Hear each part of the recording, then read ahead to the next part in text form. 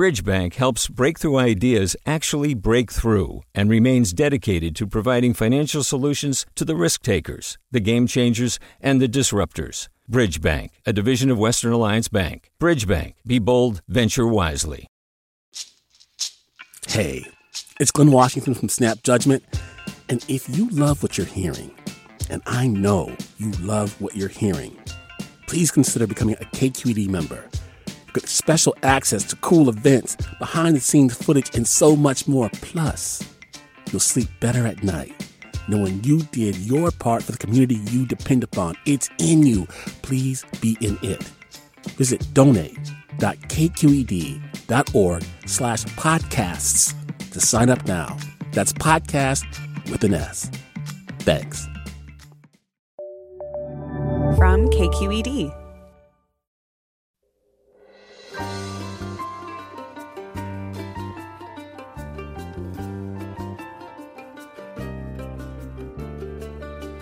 From KQED in San Francisco, I'm Mina Kim. We talk with Pulitzer Prize-winning journalist and creator of the 1619 Project, Nikole Hannah-Jones. The New York Times Magazine special edition that first came out in 2019 asked readers to consider a new origin story for America that's not the Declaration of Independence, but rather when the first ship carrying enslaved people from Africa arrived in the British colony of Virginia. The 1619 Project is now a book that expands on slavery's deep and enduring role in American society and responds to debates sparked by its reframing of U.S. history. Nikole Hannah-Jones joins us next on Forum.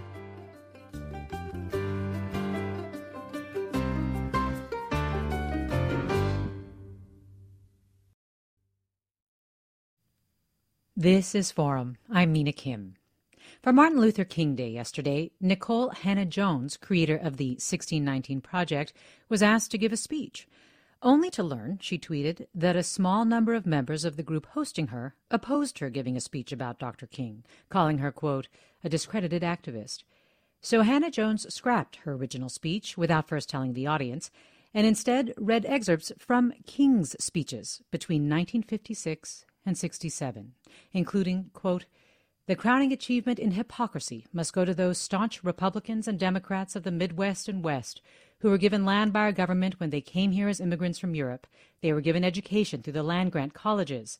These are the same people that now say to black people whose ancestors were brought to this country in chains and who were emancipated in 1863 without being given land to cultivate or bread to eat, that they must pull themselves up by their own bootstraps.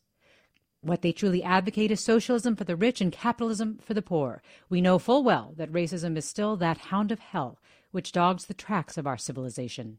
Ever since the birth of our nation, white America has had a schizophrenic personality on the question of race. She's been torn between selves, a self in which she proudly professes the great principle of democracy, and a self in which she madly practices the antithesis of democracy. End quote.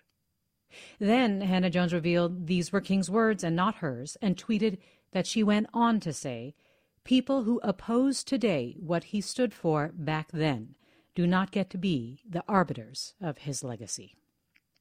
Nikole Hannah-Jones joins us now. Welcome to Forum. Thank you. Thanks for having me. Well, first, I mean, wow. That was an incredible retort. But do tell us more about the speech that happened just yesterday and the message you were sending with it, the issues you were addressing with it. Well, let me first begin by saying I intentionally did not name the place where I gave the speech because my hosts were actually quite gracious. This was a small minority, and I didn't want people to troll the organization that brought me.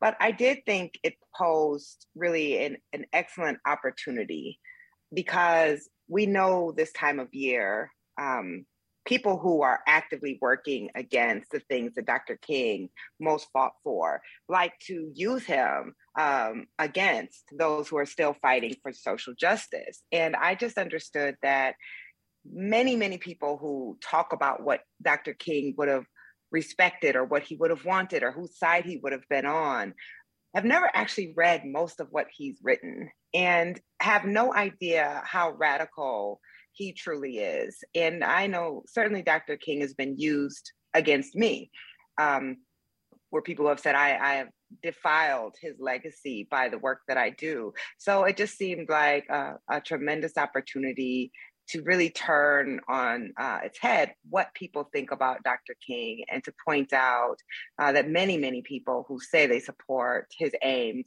would have opposed him if they knew what he actually stood for. Yeah, so often we hear the line quoted about his children dreaming of living in a nation where they will not be judged by the color of their skin, but by the content of their character. And then, we see Martin Luther King invoked by people who are trying to make voting harder for Black people and people of color. I want to read just another tweet that you sent out yesterday, where you say the real Dr. King cannot be commodified, homogenized, and whitewashed. And whatever side you stand on today is the side you would have been back then. And you also write, this is why the 1619 Project exists. This is why the decades of scholarship that undergirds the 1619 Project exists. Because if we do nothing, they will co-opt our history and use it against us. Can you talk about that a little bit? Because it really is... so much of what happened yesterday does feel like it really gets to the heart of the broader project and its aims. Absolutely. I made this point at my speech yesterday, is that we can't just idly allow people to determine what parts of history we understand or we learn about. It's the same way, in that same speech, I pointed out everyone seems to know about the I Have a Dream part of that speech, which actually wasn't called I Have a Dream. And everyone seems to know about the part that you just read about judging, I hope one day my children will be judged by the content of their character, not by the color of their skin. But they don't know the rest of that speech, which is actually an indictment of America. He says that the Declaration of Independence was a promissory note, but that the United States had defaulted on the promissory note when it came to Black people, and that Black people had come to Washington to cash a check to demand that their rights be fulfilled. So if we're allowing people to teach us a truncated history, a manipulated history, and not actually doing the research for ourselves, then that is a means of social control. I was just looking today, someone posted about a Dr. King flyer that was posted at an Amazon factory, and it was talking about service. Or Amazon warehouse, I'm sorry. It was talking about service and peace. And of course, when Dr. King was killed, he was in Memphis supporting a strike amongst low-wage workers, and would certainly be opposed to the anti-union efforts of Amazon. And was actually talking about social justice, was actually talking about people who work and make a poverty wage. And yet the only thing that we want to talk about with King is nonviolent protest, because that is seen as the acceptable way to protest, and that he had some colorblind dream, when actually Dr. King had an extremely sharp racial critique. And he argued that Black people were owed something special because Black people were the only ones who went through chattel slavery. So what, in that same kind of line, that is what the 1619 Project is trying to do, is to say we've been taught a very narrow version of American history, one that, much like the slave Bibles that were handed out to enslaved people that took out almost all the chapters that would lead Black people to read the Bible and say, oh, we should resist slavery. That's the version of history that many of us learn. And it is a version that tries to keep us complacent, that tries to tell Black people that we haven't contributed much to this society, that we haven't resisted, that we don't have a kind of foundational role. And history is used as a means of social control. And certainly that's why we see the response to this project that we've seen. Can you talk about the moment that you realized that history can be managed and manipulated, and has been, to maintain systems of power? Because it is really what led to this project years later. Absolutely. I was 16 years old.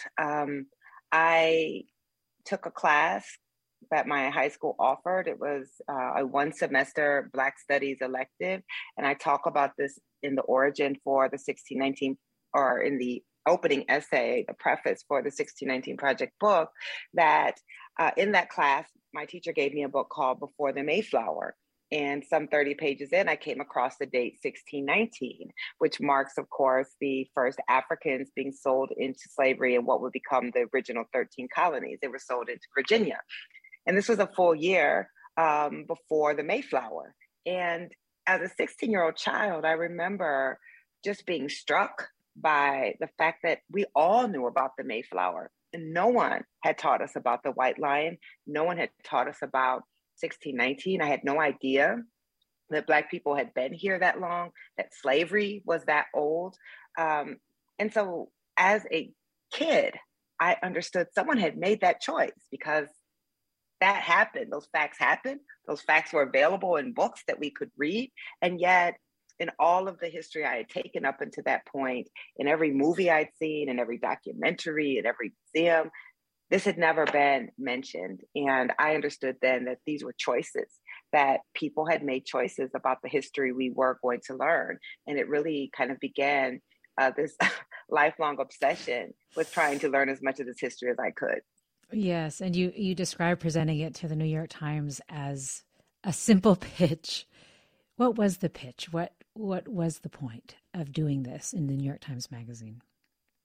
So the pitch was, which would have been, I think, the first week of February 2019. And the pitch was, do you know that this year will mark the 400th anniversary of slavery in America? And the answer was no. No one knew that date in that room. And then I said, I would like to pitch a project that shows all of the ways that slavery still shapes modern society. Do you know that slavery undergirded capitalism in America? Did you know that slavery undergirded the lack of democracy in America? And I just listed some things. And I said, we should dedicate an entire issue of the magazine, not just to talking about what happened a long time ago, but to showing the surprising ways that the legacy of slavery still shapes America. And that really was the pitch. And my editor, Jake Silverstein, immediately said, we should do that. Just a little background is I've been working towards this, in my career for a long time. And I have always infused my work with a lot of history. And Jake knows that I kind of had a long-running joke where I always said, eventually I have to get back to 1619 in these stories, because he would laugh about how the history in my investigations was creeping further and further and further back down the timeline. So it wasn't completely surprising that this was kind of something I wanted to do, but this 400th anniversary just seemed like a colossal moment in American history that you could produce something really big. And that's what we did. Yeah. Were you surprised at how big they let it be, the resources they put behind it? Absolutely. I wasn't surprised that Jake said yes. I actually, the reason I went in with a simple pitch was I was confident because I've received support for everything that I've wanted to do since I came at the Times. And Jake really has been one of those rare leaders who understands that if you just let journalists do the work that they want to do, you can produce amazing things. So I wasn't surprised that he said yes, but I certainly was surprised by the amount of resources that ultimately went into this project. There was not, I don't think ever, a single project at the New York Times that was produced simultaneously across so many platforms. Yes. We're talking with Nikole Hannah-Jones, investigative reporter covering racial injustice for the New York Times Magazine and creator of the 1619 Project. And you, our listeners, are invited to join the conversation. What effect has the 1619 Project had on you? What questions do you have for Nikole Hannah-Jones? You can call us at 866-733-6786, 866-733-6786. Get in touch on Twitter, Facebook, or Instagram. Email us, forum@kqed.org. More after the break. I'm Mina Kim.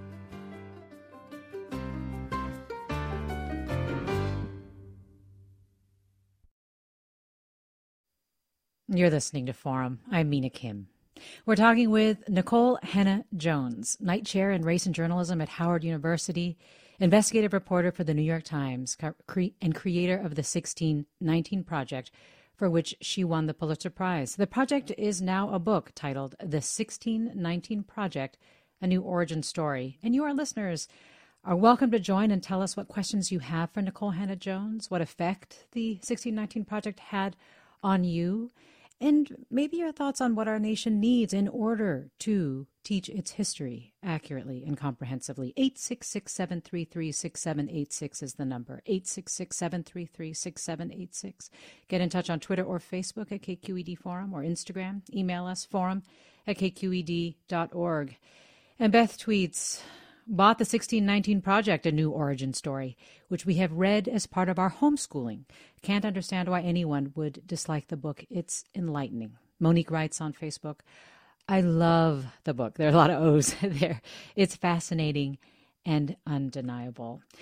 Nikole Hannah-Jones, talk about the book and how it's different from the magazine version. There is a lot of new in it. There is a lot of resource and source material, essays that really branch out. Yes. So the new 1619 book is significantly expanded from the original project. All of the original essays that were in the magazine have been significantly expanded. Of course, we also have added endnotes, which I think is very important, particularly for people who have criticized some of the claims of the project, and just for the regular reader who hasn't heard of these things before and would like to know where we got the facts in our project. And then we've added 8 new essays, all of them except the new essays that I wrote, written by academic historians.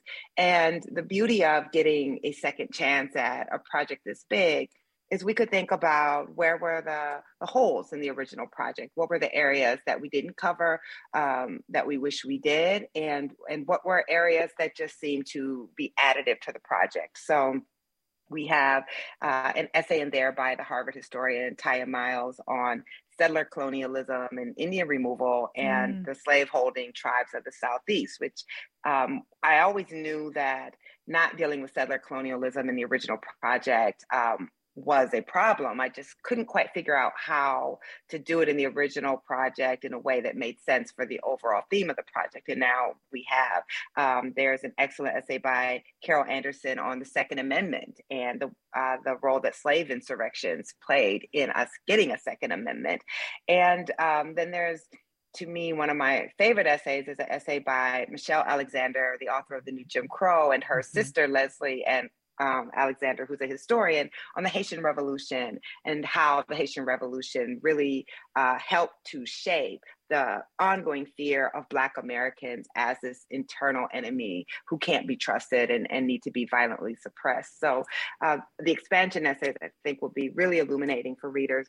And then two of my favorite parts are the original project also had original short fiction and poetry by some of the greatest writers in America. And that doesn't get talked about that much, but we've also expanded that.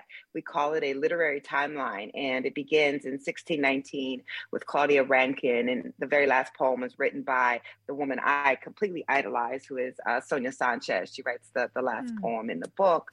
And then there's just quickly a photos. The archival photos are completely new.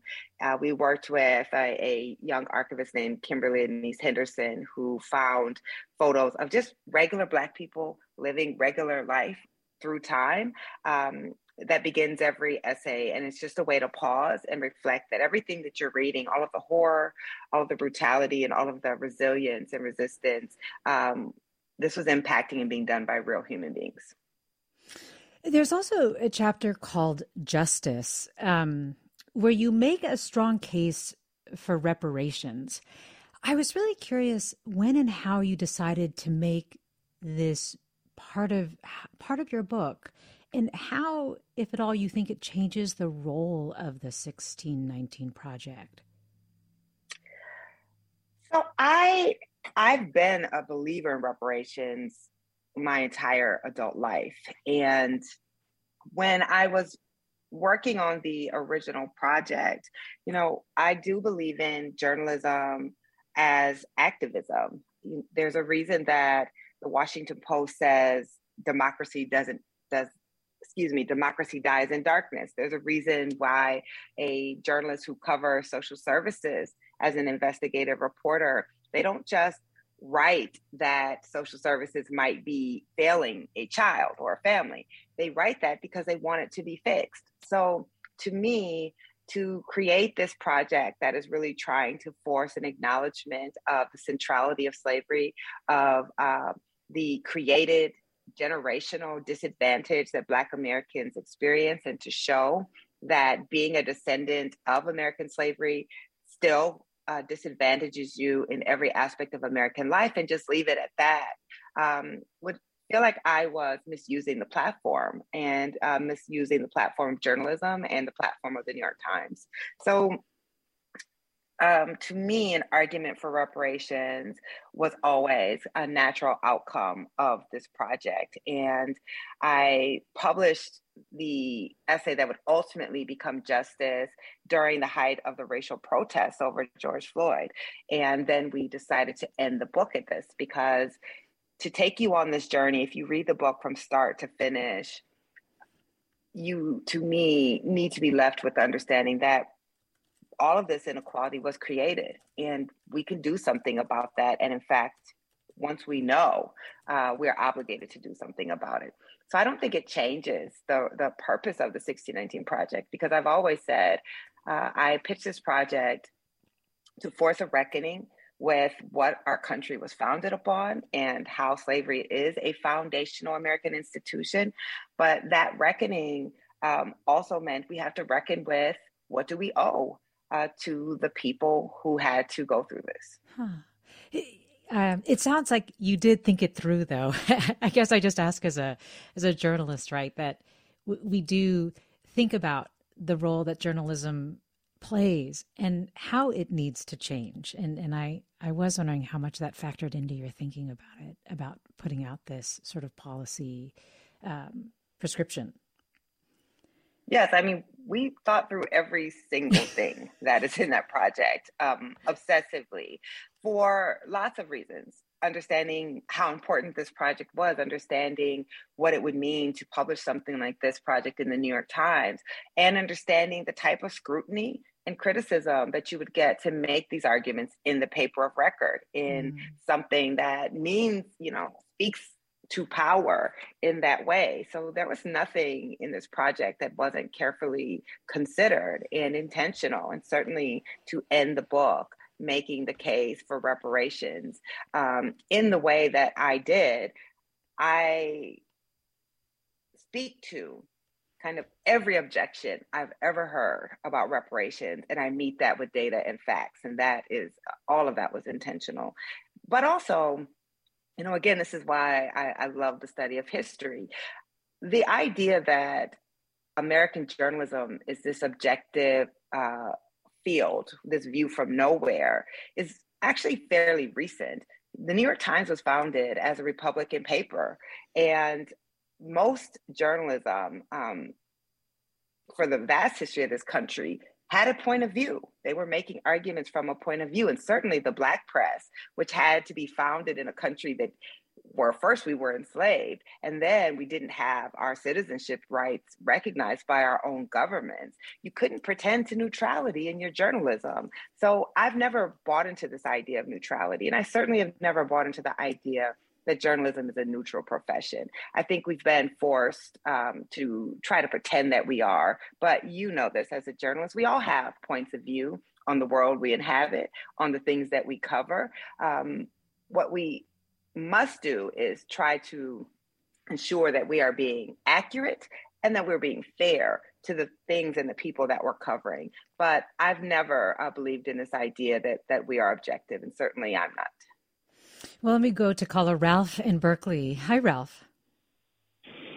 Hi, thanks for taking my call. I just want to extend tremendous gratitude to Professor Hannah-Jones. Reading the 1619 report in the New York Times basically changed my life. There are so many things that were mind-blowing in that report, but the most important in terms of my own personal journey was the awareness that so much wealth in this country started from the exploitation of enslaved people and then was passed down through generations.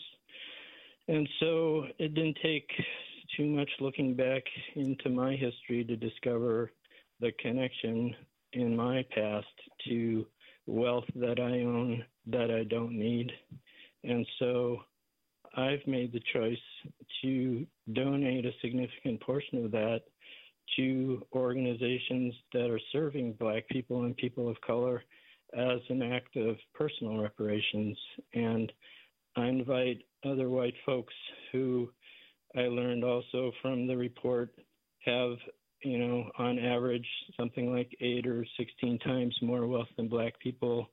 If we all chose to give that portion that we don't even need back, reparations actually wouldn't need to be dealt with that much at the governmental level. We could all personally make reparations by just giving back what was stolen. Is what we teach our children. If my son comes home with something that I know is stolen, what I teach him is to give it back and apologize. Wow. Ralph, Nikole Hannah-Jones, your reaction to what Ralph is saying, and curious if you have heard others tell you, I imagine you must have, about how the 1619 Project has changed their lives. Yes. Thank you so much for calling in, Ralph, and for sharing that.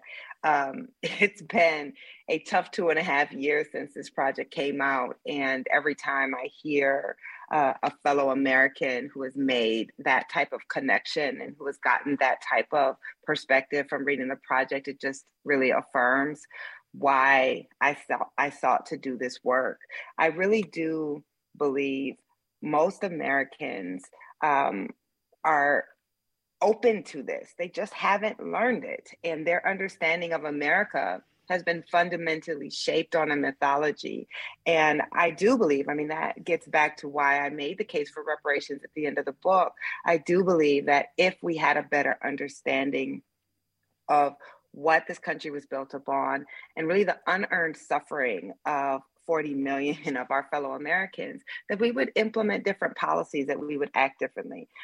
So I'm not advocating personal reparations. I do think that white Americans have to decide on their own what they're willing to take on, and that it is our government that owes. But I do appreciate this honest grappling with that unearned advantage, which is not to say no white people have suffered or struggled or have had a hard time, or that white Americans haven't worked hard for the things that they have.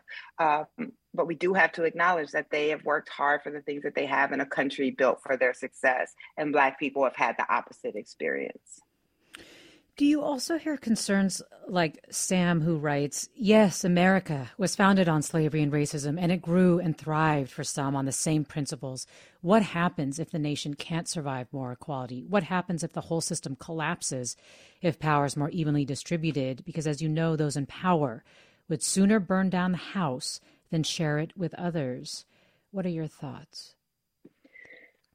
Well, I would argue that we're witnessing that right now. Right. It's a bigger question. And yes, clearly the moment that we're in, where you have dozens of scholars of democracies across the world who are saying that American democracy is in trouble, that we are at the brink of not having democracy anymore, speaks exactly to that. The fact is, we've only had a semblance of democracy since 1965. And prior to 1965, the ideal of democracy was democracy for white Americans. And since we've now had to share democracy and who gets to exercise the levers of power in the democracy, you have one political party that doesn't seem that interested in democracy anymore. So I agree that it is a scary thought because our country was not designed to be a multiracial democracy. But then the question must be asked,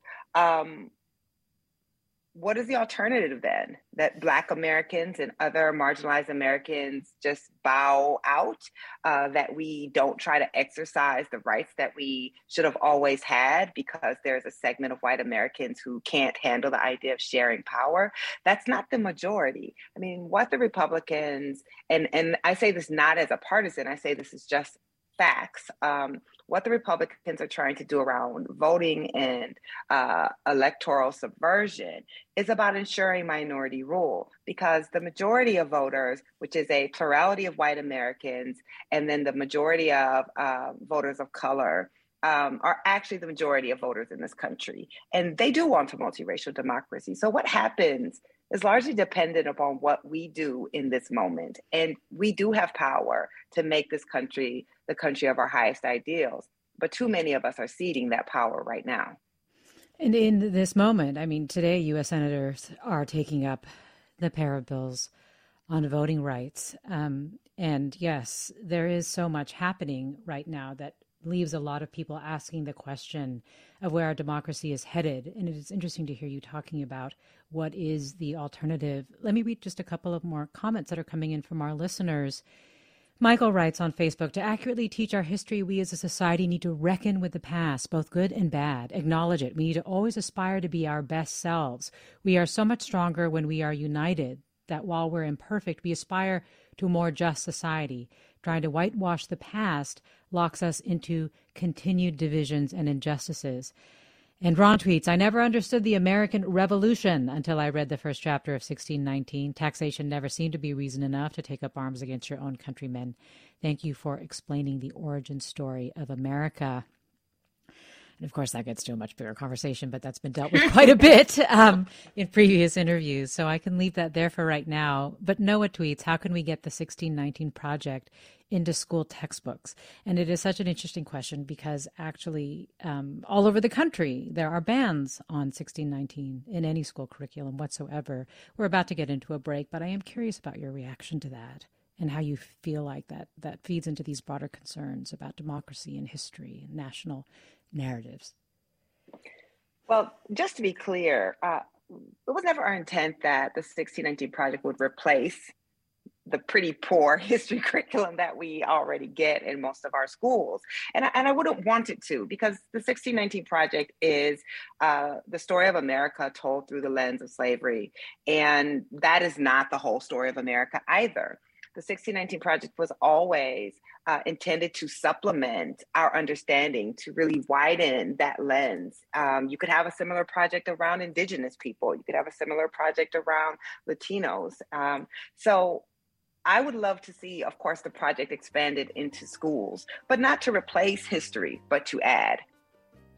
We're talking with Nikole Hannah-Jones, and we're asking you, our listeners, to also think about what our nation needs in order to accurately teach its history. Nikole Hannah-Jones is an investigative reporter covering racial injustice for the New York Times Magazine, also creator of the 1619 Project.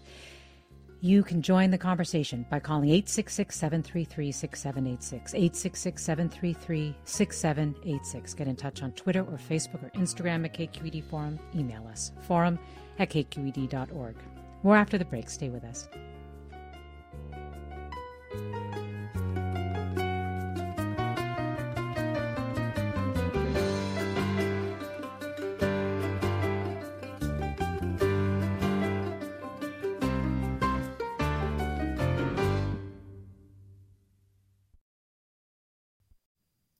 Welcome back to Forum. I'm Mina Kim. We're talking with Nikole Hannah-Jones, creator of the 1619 Project, for which you won the Pulitzer Prize. The project is now a book titled The 1619 Project, A New Origin Story. And you, our listeners, are joining the conversation with your questions for Nikole Hannah-Jones, telling us the effect the project has had on you and what your thoughts are about our nation moving forward and grappling with its history. 866-733-6786, the number, email address, forum@kqed.org. Let me go to Todd in Oakland. Hi, Todd. Thanks for waiting. Hi, thank you. First, I'd like to say to Professor Jones, thank you for your magnificent work and your sacrifice to do this work. I understand there has to be a lot of pressure with this. The question that I have is in regards to critical race theory and the 1619 Project, and that is the framing seems to be that it's something that will cause white children to feel guilty with this information being taught. And my question is, what do you feel about, instead of them feeling guilty, that they should be, that they are actually harming the kids in terms of not allowing them to develop the natural human compassion by receiving this information? And why how do you feel about that being the framing rather than the guilt concept? Because I think that, we all know that children come into the world clear, perfect, and beautiful, and then they're altered as they receive information. And I think that, compassion is a natural human quality, and I think that it's being altered, if not murdered, by this belief that they can't accept this information or learn this information. Todd, thanks. Nikole Hannah-Jones?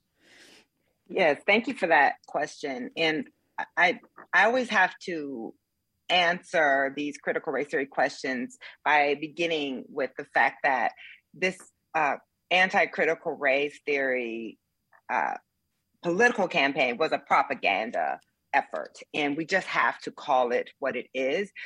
We've heard very, very little about critical race theory since the midterm election, and there's a reason for that. I have not seen any evidence that teachers, of whom 80% of them are white, are teaching white children that they are oppressors or that they should feel guilty about this past. And I have met countless children and parents who have introduced their children to the 1619 Project or to the children's book that is a companion to the 1619 Project called Born on the Water.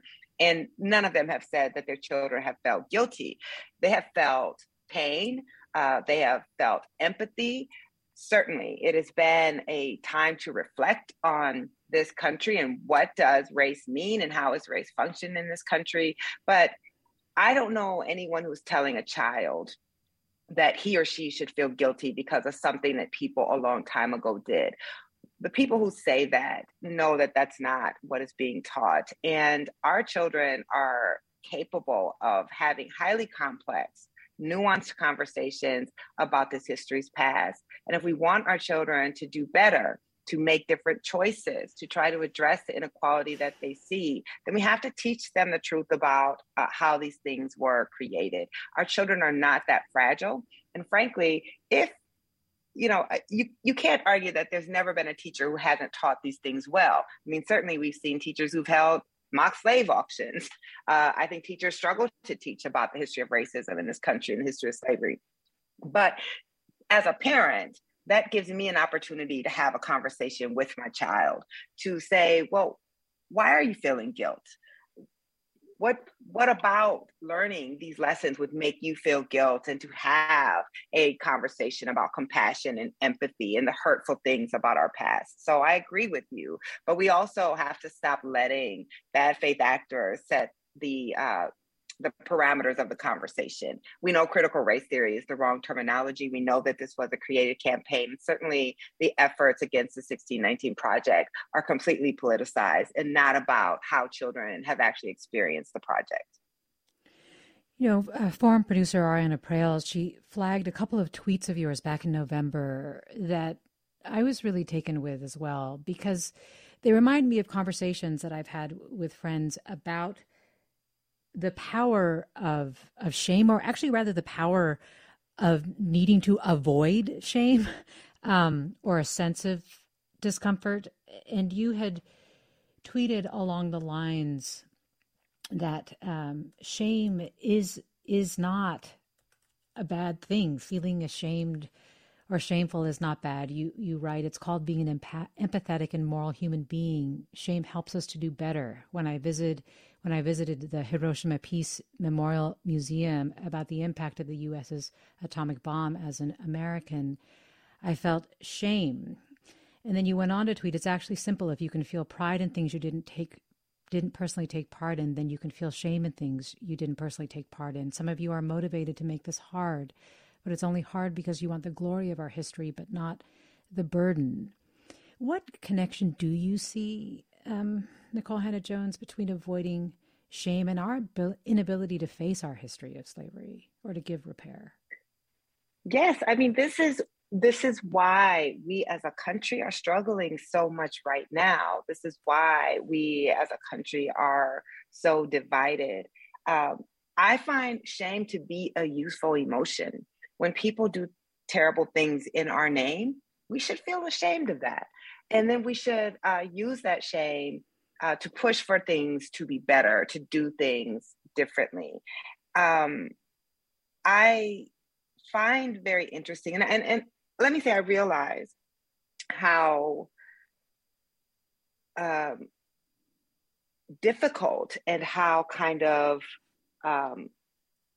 shocking and disconcerting it has to be to have grown up and lived your entire life with this narrative of American exceptionalism, that no nation in the history of the world has ever been greater and freer, and then have to be confronted with all of the many ways that this country was cruel and operated antithetical to its own highest ideals, the brutal suppression of democracy and rights in a country that we believe was founded on these exceptional ideas of God-given rights for all human beings.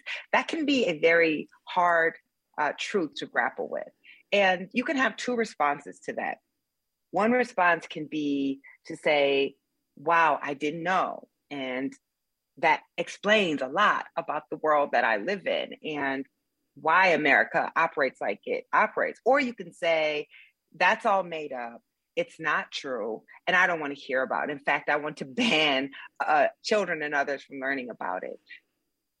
But one thing that I get all the time for people who don't want to grapple with the truth of our country, and I say this in the final chapter of the 1619 book, that if we actually believe in American greatness, then we can handle and withstand the truth. And we show our greatness by grappling honestly with it and then using our collective power to make amends for what was done. But I hear from people all the time, well, my ancestors didn't own slaves. My ancestors never did any of this. But your ancestors didn't sign the Declaration of Independence either. Your ancestors didn't write the Constitution. And yet, whether your family came here on the Mayflower or your family came here in 1975, you want to claim that glory. That is part of your collective identity as an American. And what I'm arguing is we have to own it all. That if we are Americans, then we have to collectively own the good parts of our country and the bad. And that is what makes a country great. This denial, this need to tell Black people to be quiet about our part of the history, to separate those histories. The Washington Post just published this amazing investigation last week about how many people who served in Congress, and they were all men except one, owned human beings engaged in slavery. It was some 1,700. And we've been taught to think that somehow did not shape our country and its politics and its laws and its policies and its wealth. But that's just denialism. And to me, a great country doesn't have to deny the truth about who it is.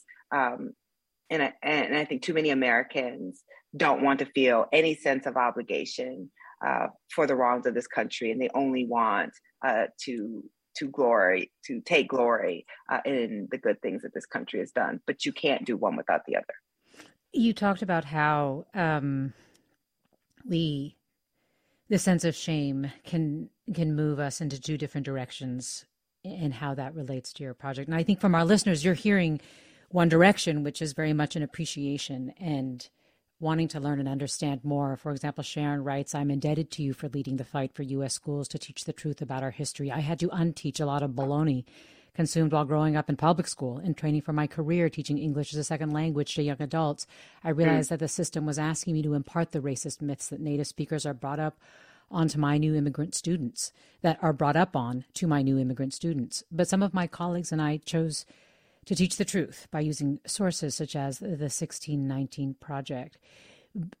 And I guess this gets at a little bit of the earlier conversation too, this moving in two different directions. There is definitely a reaction to seek out the comfortable places that will give our shame avoidance refuge, that will rationalize wrongs, that will legitimize the way we are feeling. Do you feel like you, based on the response that you've gotten from this, which I'm sure has been such a combination of appreciation and vitriol, right? Do you feel a sense of where we're headed at this point?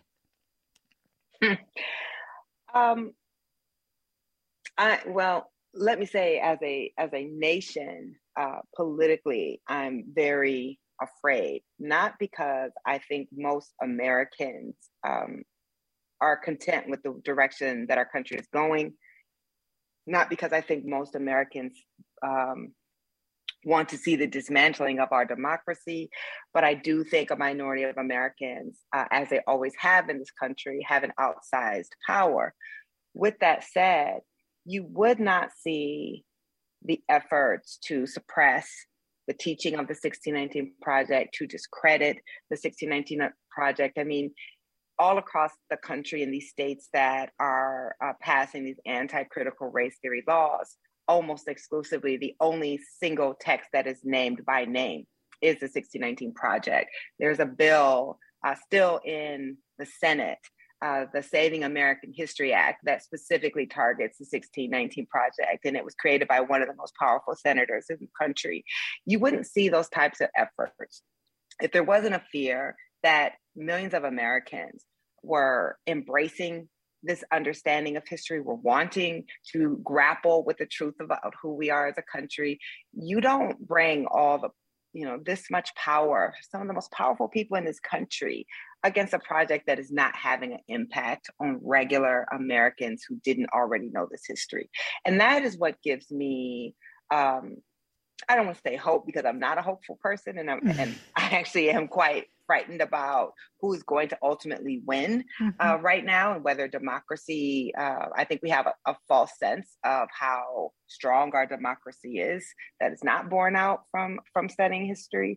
But I know that it speaks to the openness of so many Americans who have, the 1619 Project and other works that have undergirded the project, is giving them that same sense that I had as a 16-year-old.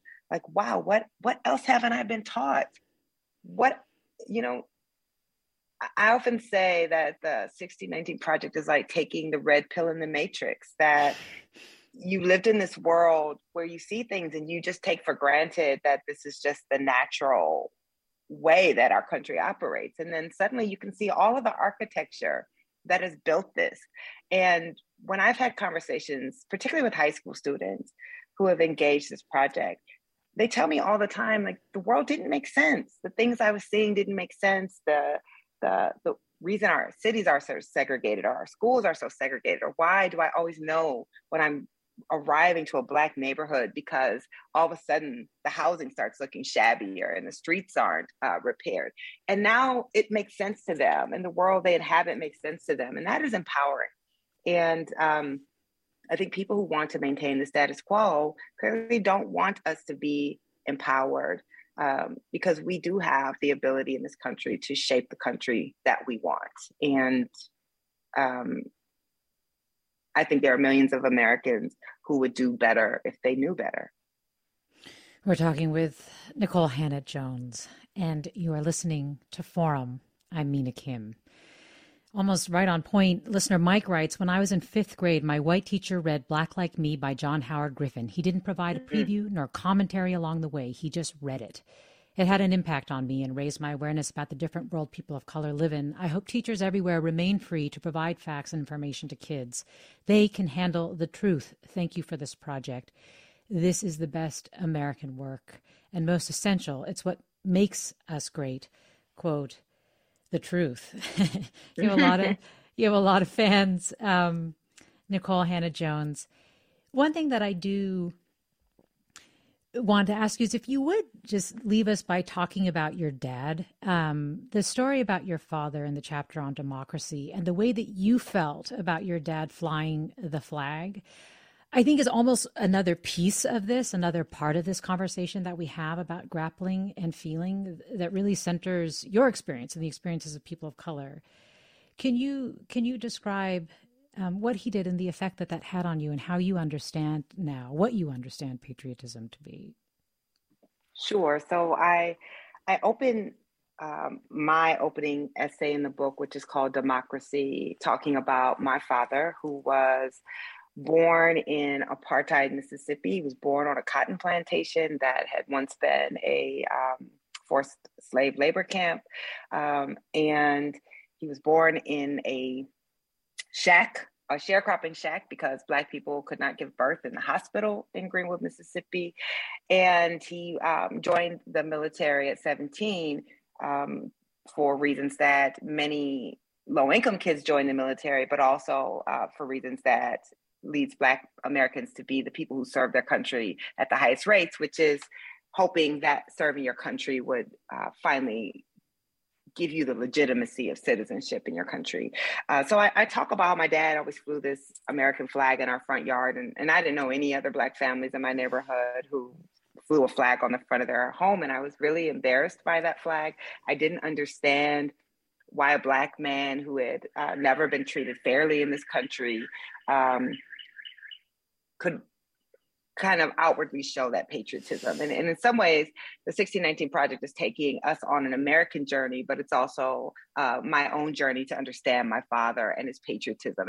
And I think this kind of universally conflict that Black Americans have, which is how can you be patriotic in a country where the only reason you're here is because of slavery, and that for the first 350 years, you didn't even have rights of citizenship.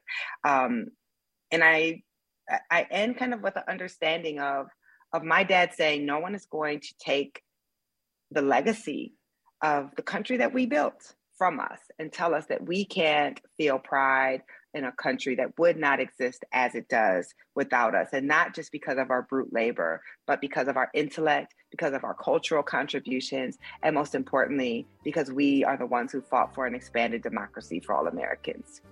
If we could understand that about America, we would be a greater country. Nikole Hannah-Jones, thank you so much for talking with us today. Thank you so much. I enjoyed the conversation. Nikole Hannah-Jones, investigative reporter covering racial injustice for the New York Times Magazine, creator of the 1619 Project, for which she won the Pulitzer. The project is now a book titled The 1619 Project, A New Origin Story. My thanks to Ariana Prel for producing today's segment, to our listeners for sharing their thoughts and their questions. You have been listening to Forum. I'm Mina Kim.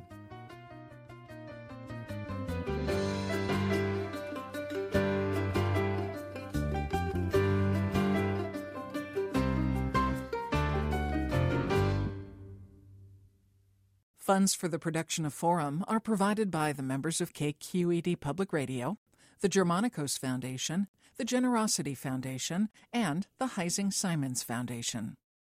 Support for Forum comes from San Francisco Opera. Set 10 years after a school shooting, the critically acclaimed opera Innocence takes us into a complex emotional journey where our understanding of innocence and guilt is constantly upended.